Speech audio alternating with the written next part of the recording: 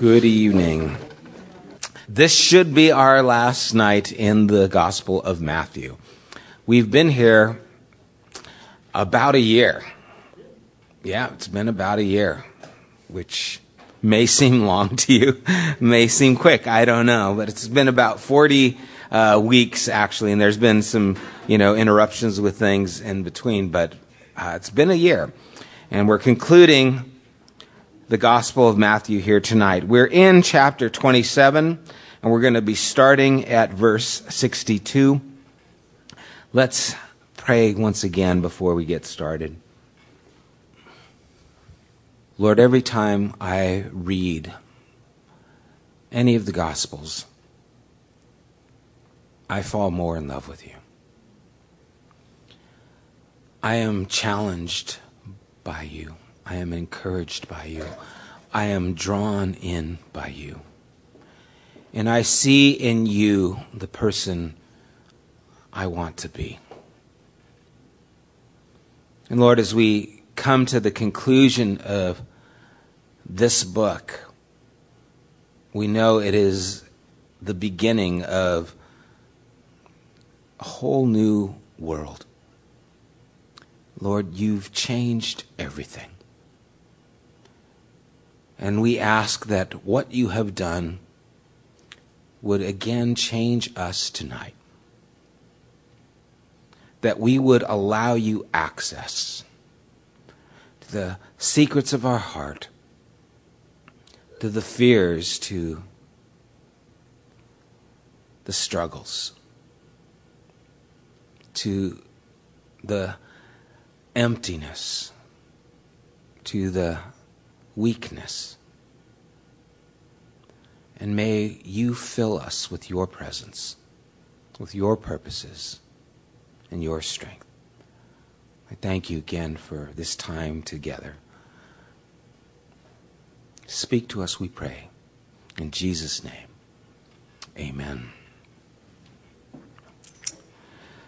Last week we ended at the burial of Jesus, where a rich man from Arimathea named Joseph gave his tomb so that Jesus could be buried there, that the women also were there, and they wrapped his body in clean linen cloths, put him in the tomb.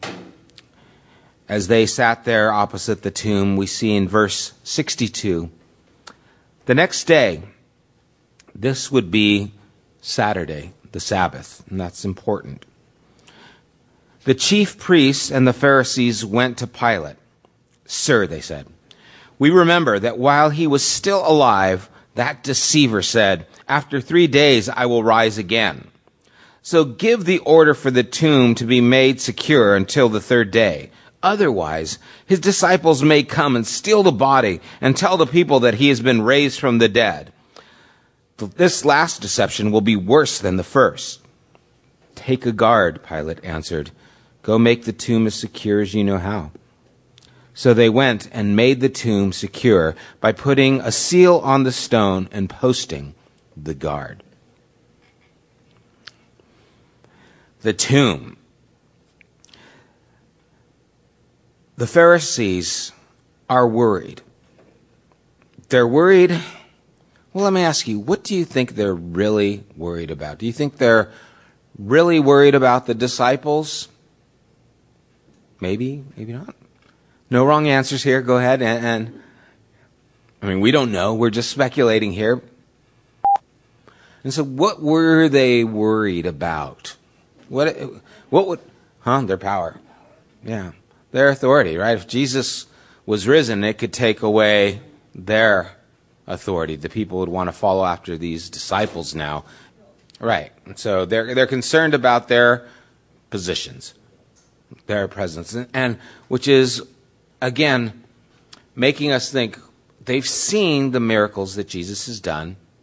Throughout his ministry, we've seen in chapter after chapter where they would see the things that Jesus did, and then they would get upset because of the way he did it, because he healed on the Sabbath, because he didn't do things according to their rules, their structure, their traditions. And so that disturbed him. And I imagine it made them a little fearful. The power that Jesus had, they wanted to make sure that that didn't arise again. Whether they thought Jesus would actually come out, or whether they thought the disciples would try something, whether they thought Lazarus was some trickery. Who knows what they thought? They just wanted to squelch this. And so Pilate says, take a guard, go make the tomb as secure as you know how.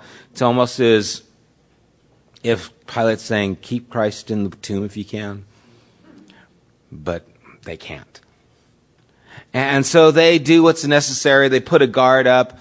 You know, the problem with this is that this is again on the Sabbath, which was against their law, to go to Pilate to request these things. They were violating their own laws once again. And once again, we see the deception of their agenda was more important than actually God's agenda. And we've talked a few times about how that can be an easy thing for us to have our agenda assert God's agenda. This is what I want, so I think this is what God wants for me as well. And we move in that direction. And it happens so many times, people throw the God card down. Well, the Lord told me. I hate when people tell me that. What am I supposed to say? You know, the Lord told me. Okay, well, that ends that then. If the Lord told you, I have nothing to say. You heard from God, and that's what's...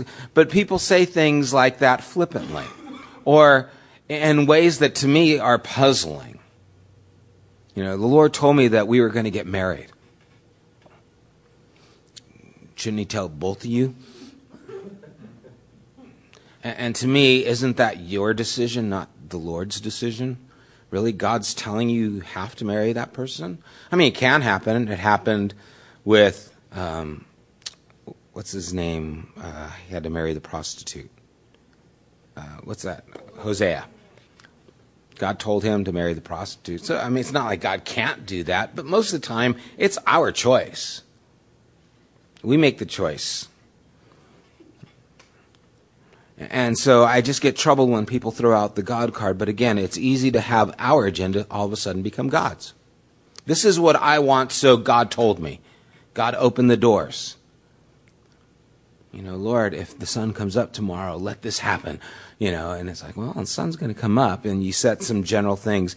But they wanted to make sure their power stayed intact. And so they were quick to try and suppress anything that could upset that, even breaking the law of God, which they were supposed to be upholding. Any thoughts on these verses that stand out to you guys? Or questions you have? Nope. Okay then. We'll get done early tonight. Chapter 28. After the Sabbath, at dawn, on the first day of the week, that would be Sunday, Mary Magdalene and the other Mary went to look at the tomb. There was a violent earthquake, for an angel of the Lord came down from heaven, and going to the tomb, rolled back the stone and sat on it. His appearance was like lightning, and his clothes were white as snow. The guards were so afraid of him that they shook and became like dead men. The angel said to the woman, "Do not be afraid, for I know that you are looking for Jesus who is crucified. He is not here. He has risen, just as he said. Come and see where the place where he lay. Then go quickly and tell his disciples, he is risen from the dead and is going ahead of you into Galilee. There you will see him. Now I have told you." So the women hurried away from the tomb, afraid yet filled with joy, and ran to tell his disciples. Suddenly Jesus met them. "Greetings," he said. They came to him, clasped his feet, and worshipped him. Then Jesus said to them, "Do not be afraid. Go and tell my brothers to go to Galilee. There they will see me." The resurrection. And there's a few things interesting. You know, what's interesting about Matthew's gospel is he is so sporadic in some of the things that he includes, and then some of the things that he doesn't. He leaves us such a small portion of the resurrection compared to some of the other gospels, and yet he does give us insight like to the whole guarding the tomb. That comes specifically from Matthew. But here we see in his gospel that the women are there, and they were also the last ones to leave the cross. Remember, everyone else fled, but the women stayed there. They were there to help lay the body in the tomb. They were there watching over him. And now they are the first to witness the resurrection. There's something to be said about faithfulness and endurance. Those who didn't leave were there to see. The first people who ever saw Jesus alive from the dead were those who stood and waited and stayed near. I think that's beautiful. I think that's just such a neat thing that Jesus appears to those who were desiring him and were continuing there. It's challenging to me, and we've talked about how women throughout the scripture always are placed in this good light, as opposed to the disciples and some of the guys who are kind of like knuckleheads. You know, maybe those sitcoms are right. I don't know. You know, it's just this idea that these women have this affection that seems to pierce through a lot of the things that the guys are just blind to. And it holds them there a little bit longer than the guys. It doesn't mean that he loves the guys any less, but it's because the women were there that they saw Jesus. It's because of their faithfulness. It's because of their unwillingness to leave that they were able to see. And I wonder, how many times do I leave things too early? Do I stop praying too soon? And the revelation of what God wants to accomplish is right there. If I would just hang on till the morning, if I would just wait a little bit longer, if I would persevere till the end of this difficulty. I can remember one time dealing with one of my children, and it was just a dreadful evening, going back and forth, arguing and frustrating and upsetting and just ugly and just wearing me out, exhausting me out. And I remember just not letting go and just saying, no, we can't let this go. I'm not going to just let this pass. And I remember there was a point when they had a change, and they actually said that they felt like God touched them physically. That they said, what was that? And I said, what was what? You know, it was probably something like that. It was in that frustrated voice. And they said, I think Jesus just touched me. And I remember, like, okay, what are you pulling? You know, trying to end this. You're trying to, you know, pull the God card or something. Even though I've been praying for the God card all along. And they just said, I had asked God, if you're really there, then just touch me. And I felt like someone touched me. And this was about 4 a.m. And I can remember after that, there was a big change. And I remember thinking, what would have happened if I would have just said, get out of here at 3 a.m. I'm done. I'm tired. We just keep going round and round. Forget it. What would have happened? And I wonder if sometimes, like Daniel, when he was waiting and praying for all those days before the angel came, if he would have quit early. What happens when we leave early? Here the women were around, and they see and get to experience and enjoy the resurrection of Jesus, the first 2 people in the world to be confronted by this empty tomb and the risen Savior. And then we see 3 things taking place. First, they were urged not to be afraid, and then encouraged to believe. The angel says, don't be afraid, for I know you're looking for Jesus who was crucified. He's not here. He's risen, just as he said. Come and see the place where he lay. In other words, don't be afraid. Look for yourself. Believe. I'm telling you the truth. He's not here. So they are encouraged to believe, to not be afraid, and to believe. And then they're encouraged to share. He says he's not here. He's risen. Then go quickly and tell his disciples. You believe? Now go tell the others. And we see the result of this in verse 8, that they hurried away from the tomb, afraid, yet filled with joy. That the result of their belief and their taking to heart the things that were said, as they are on their way, they were terrified, yet they were filled with joy. They were running with excitement. Do you guys remember when you were a kid and there's something that happened, you can't wait to go and tell someone? And you're running and you're all smiling and you're all happy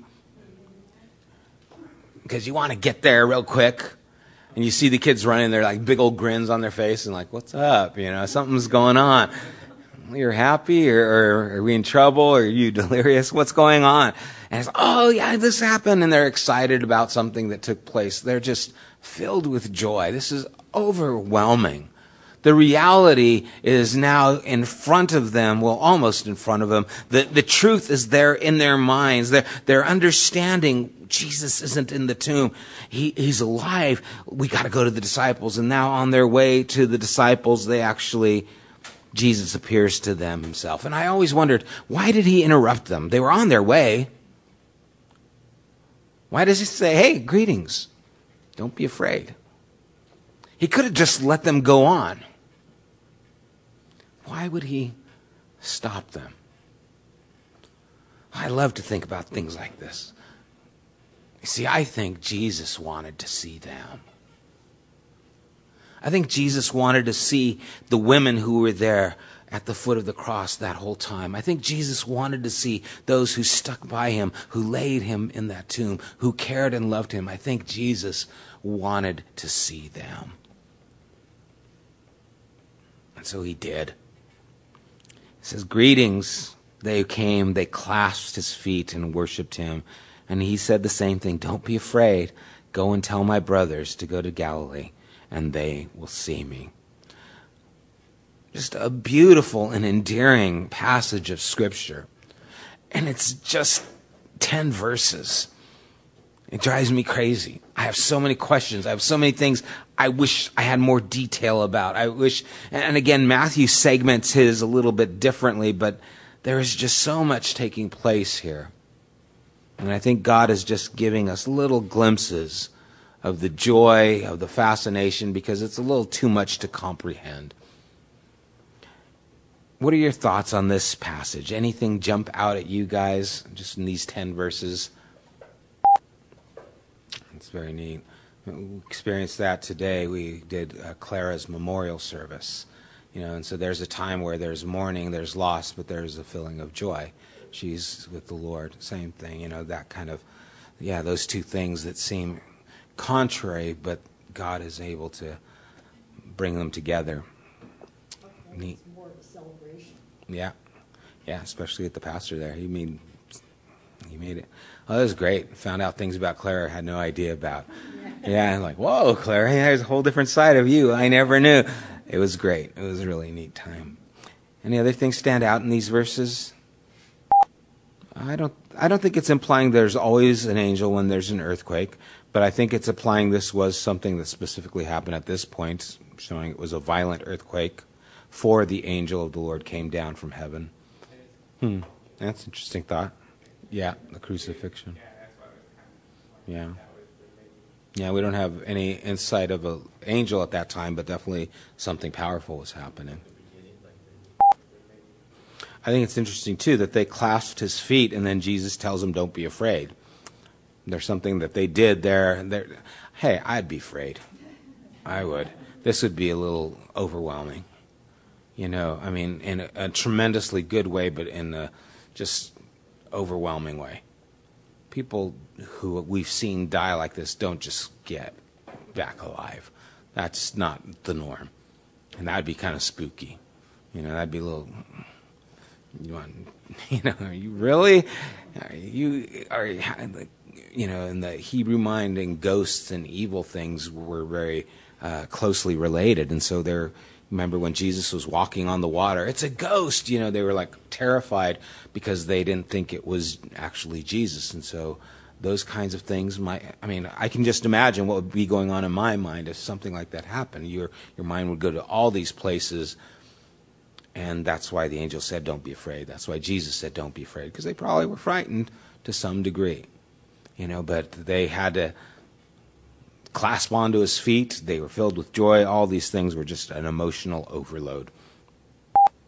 Well, it talks about when they went to look at the tomb, it talks about the violent earthquake, and then it talks about the angel and the guards being afraid, and then it says all of a sudden the women are there. Matthew is very disjointed in how he writes some things as we went through chapter 24. It'd be, here's the end, here's something recent, here's things. A lot of times he didn't go in a chronological order, but he would display the events. And so from the other Gospels, we don't see that the ladies were actually there at the time, but when they went there to look for him, he was gone. And so that could be also the case here, where, maybe they might have been around the corner, they might have been right, who knows, when it happened. They could have been right there at the time, but I believe that the event happened just based on the things in the other Gospels. Again, God wasn't trying to give us a chronological, detailed explanation of everything that happened. He was trying to give us the truth and power of what happened. And so, especially Matthew is doing that very much so. So I'm not sure exactly if that was right there at that time. Well, let's continue. Verse 11. While the women were on their way, some of the guards went into the city and reported to the chief priests everything that had happened. When the chief priests had met with the elders and devised a plan, they gave the soldiers a large sum of money, telling them, "You are to say his disciples came during the night and stole him away while we were asleep. If this report gets to the governor, we will satisfy him and keep you out of trouble." So the soldiers took the money and did as they were instructed, and this story has been widely circulated among the Jews to this very day. The cover-up begins. The truth means little if it's behind an agenda. We don't care about the truth, we care about our agenda. And that's what we see happening with the Pharisees. They don't care that it was an angel. They don't care if Jesus was alive or not. They still just cared about their agenda. And they held on to this lie. They paid money so that the guards would keep it quiet, but apparently it wasn't kept quiet enough. We know the women knew about it. I imagine the guards went home and told their family, "I got a lot of money, but you won't believe what happened." Okay, this is unbelievable, and that's what usually happens. And that's my biggest problem with conspiracy theories: is they expect people to be quiet. It's like no one ever landed on the moon. Like, okay, who's holding on to that secret still? Did the guy go home to his wife? Yeah, we were on the moon. Oh, I got to tell you, anyway, I'm digressing here very badly. And so there is the cover-up, but I just think it's interesting that the truth means so little to them. Think about what happened with the elders and the priests. They used treachery to get a hold of Jesus. They illegally took him captive at night. They brought slander and charges against him that were not legitimate before Pilate. And now they're using bribery to keep things quiet. And still they failed. They still failed. There's an old Roman proverb that says, "Great is the truth and it will prevail." The truth will come out. And they tried as hard as they could. They tried with treachery, tried to be illegal, slander, bribery, and the truth still came out. And I think that's telling. I think when we try and cover up things, God always exposes the truth. Jesus says, what was done in the dark will be proclaimed in the light. What you do in secret will be shouted on the mountaintops. It's frightening, I know. But the truth is going to come out. It always does. And understanding that we need to give up our treachery, not try and be conniving, not try and be slanderous, not try and fake our way out of things, but just recognize the truth and be people of truth. Because it's amazing how religious people can be blind to the truth if they have an agenda. It's true with everyone. If there's something that's driving you, you will adhere to what that is that's driving you. It happens in the scientific world. That's why many discoveries are done by accident, because they don't believe a theory is going to work. And so when they see conclusions that support this, they disregard them because that's not a part of what they're trying to prove. And then they walk away and they come back the next night and there it is. And all of a sudden it's like, how'd that happen? Well, you weren't looking for it, but it happened. And they have to all of a sudden readjust their paradigm to say, okay, I guess this is possible. And it's amazing how the scientific community is always changing because of the prejudice that goes into those things. People do this all the time in all these different ways, and we'd be foolish to think it can't happen to us. If we get too set on an agenda, this is what it is, then this is what we have to do. Not too long ago, I was writing something. I was going to post this blog, and I thought it was just amazing. I thought, this is great. And I had my daughter read it, and she goes, well, I don't think that's true. I said, what do you mean? And she goes, well, I think this, and she gave me her points.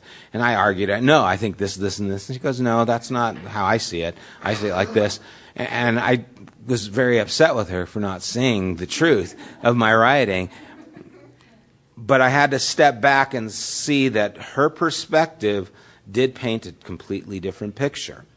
Like I told you before, sometimes different eyes give you perspective. And so it's not that what I was saying wasn't true, but I could see how coming from a different viewpoint, it could be misunderstood. And so I had to stop and I had to say, okay, I need to rewrite this. So I haven't written it again. I'm still pouting. I'm just kidding. But we need to be careful of those things. But again, here is the cover-up, the beginning of the cover-up to try and keep the good news silent. Can't be done. Can't be done. Anything stand out to you guys here, or any questions on this portion, these verses? Yeah, and no doubt they were worried about themselves. That's why the, priests go up and they say, we'll go to the governor and we'll make sure he keeps you out of trouble. Because they could have gotten in trouble for this. You what? Let the disciples steal the body? So whatever they said, they kept it down low. But yeah. Yeah, they were frightened. They shook like dead men. The guards were so afraid of him that they shook and became like dead men in verse 4. Angel, bing. Again, it's hard to imagine what would happen, but, no, they didn't. If you've ever been a part of something that's, mysterious, paranormal, if something ever weird has happened, there's a spiritual world around, and whenever those things break in and we see glimpses of those things, it's kind of freaky. That's why they make so much money on the movies, because it's just, it puts that chill down your spine, and that's just seeing small glimpses, seeing an actual angel. Seeing bright light and a stone rolling away, that's pretty, that'll leave an impression. You're going to have to change your shorts after that one, man. It's going to be crazy. And they did. They were like dead men. They weren't going to try and attack. They were just like, what do you do? What do you do? And so those kinds of things, anything that is supernatural is just that. It's supernatural. And so it's a little overwhelming in that way. Well, let's continue. We'll conclude the Gospel of Matthew here. Verse 16, then the 11 disciples went to Galilee, to the mountain where Jesus had told them to go. When they saw him, they worshipped him, but some doubted. We know about him. Then Jesus came to them and said, "All authority in heaven and on earth has been given to me. Therefore go and make disciples of all nations, baptizing them in the name of the Father and of the Son and of the Holy Spirit, and teaching them to obey everything I have commanded you. And surely I am with you always, to the very end of the age." Jesus ends and he kind of concludes with a few things, three things that I noted. One is he assured them of his power. What could be greater than someone conquering death? What more authority could a person have than being able to conquer death? This is now beyond question. And so he satisfies and assures them of this power. All authority belongs to me. Then he gave them a commission to make disciples, that's learners. And he says this, make disciples of all nations. I think it's interesting that he didn't say make disciples of people. He said of nations. We have taken the gospel and made it very individual, very personal. And it is personal.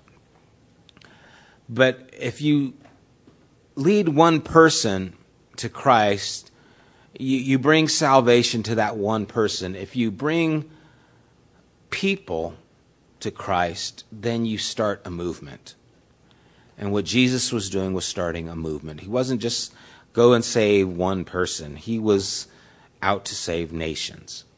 And it's interesting to me that whenever Jesus talks, even when he says, go and make disciples of all nations, or in Acts chapter 1 that we read Sunday, go and, preach this gospel to Judea, Samaria, Jerusalem, Judea, Samaria, and the rest of the world. He starts with cities.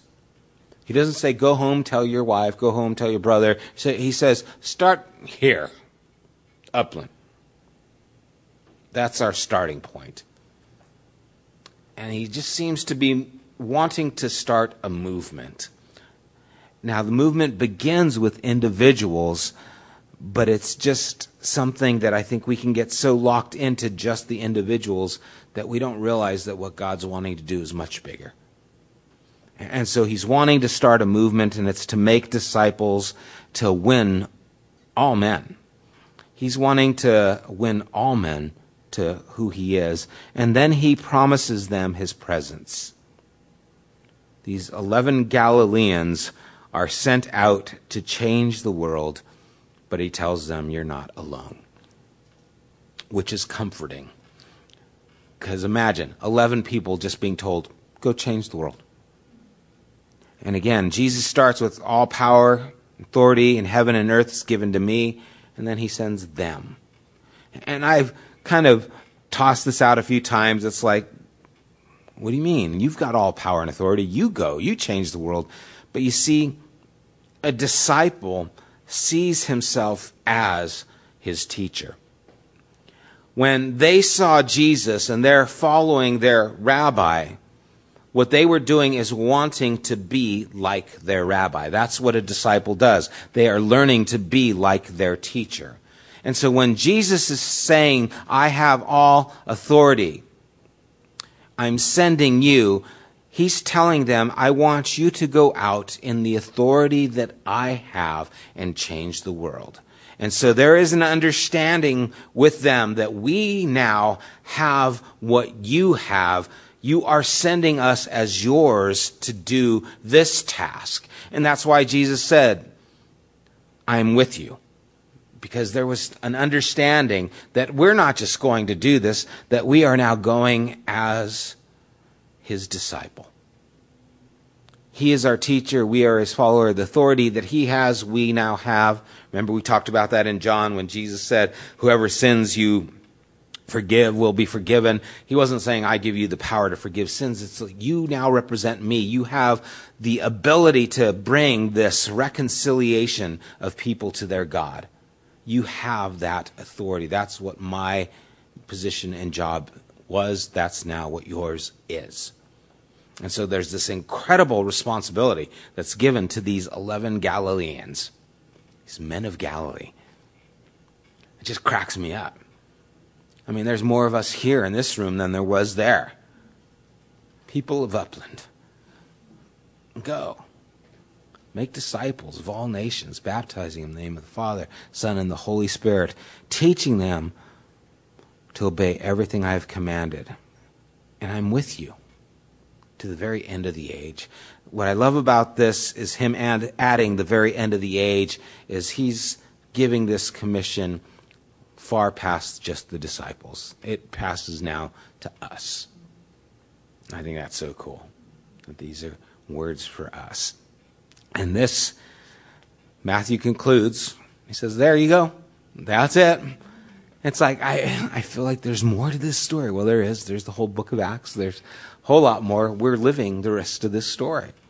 And so, powerful words. What stands out to you guys in this Great Commission? Are there any things you kind of connect to, or maybe questions you have regarding it? You know what stands out to me is he has all power and authority, and this is how he chooses to send these 11 guys out. Think, what would you do if you had all power and authority right now? Would you become president? Fix this nation? Well, I mean, what would you do? Would you try and use your authority in that kind of a way? Jesus didn't. All power and all authority, and he told these 11 guys, go change the world. It's a lot of confidence in 11 guys. That's putting your trust in these men, in the weakness that is in all men, and trusting that your power is still going to change the lives of the world.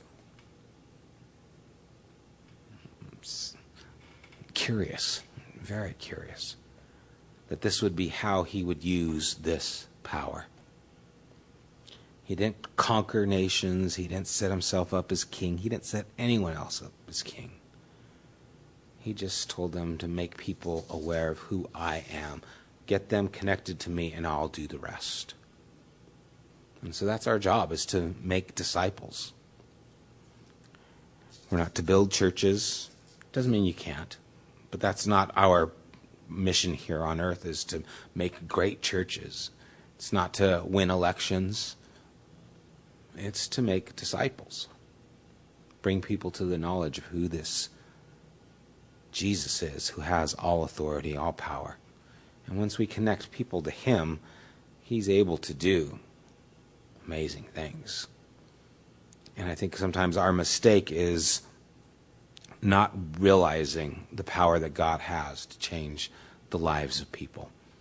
And so we feel it necessary to start changing people's lives so that they can show that, if you're going to really be a follower of Jesus, I want to see it, instead of trusting what God can do. This week I got contacted by, this is going to get confusing. I had a stepdad who had another son who never knew my stepdad, his real dad. And so on Facebook, my stepdad's real son contacted me and said, are we related? And it goes back to a long time ago. I mean, I remember when he was born. I was in high school at the time. And all of a sudden him writing, and I was like, oh my gosh, I know who this is. And I remember the time and everything. And I'm just looking at what God has done in my life from way back then to now. It's nice to know that God is alive and works and does these things. And so it's just interesting. And I don't know where he's at. It's just, we just started contact. He goes, I'd like to get to know some family. He didn't know the whole story because he didn't get to know his dad. And so he's asking me questions. Well, who's your mom? And how are you related to this person and this person? And why do you and me have the same last name? And it's like, it's a mixed up world, I'll tell you. but it started a conversation. And so, but just looking back at what I was, where I was, and I mean, I was a Christian at that time, but to see just the hand of God and the power of God to change and direct lives to where he does, it's an amazing thing. And so we need to trust the power of God. Amen. Any other thoughts as we close the Gospel of Matthew? Nothing else? Okay, let's pray then. Father, you leave us with power. You leave us with a commission. You put responsibility in our laps and tell us to continue the work that you began. And so, like those 11 men from Galilee, Lord, we are here hearing your words to go and make disciples of all nations. Lord, the responsibility to baptize them in the name of the Father, the Son, the Holy Spirit, and to teach them to obey all the things that you've commanded, knowing you are with us to the very end. Lord, may the terrifying joy that captured their hearts capture ours as well. May we be moved like they were. May we experience that you are alive. Lord, we know you are alive because you have given us your life. And because you live, we live also.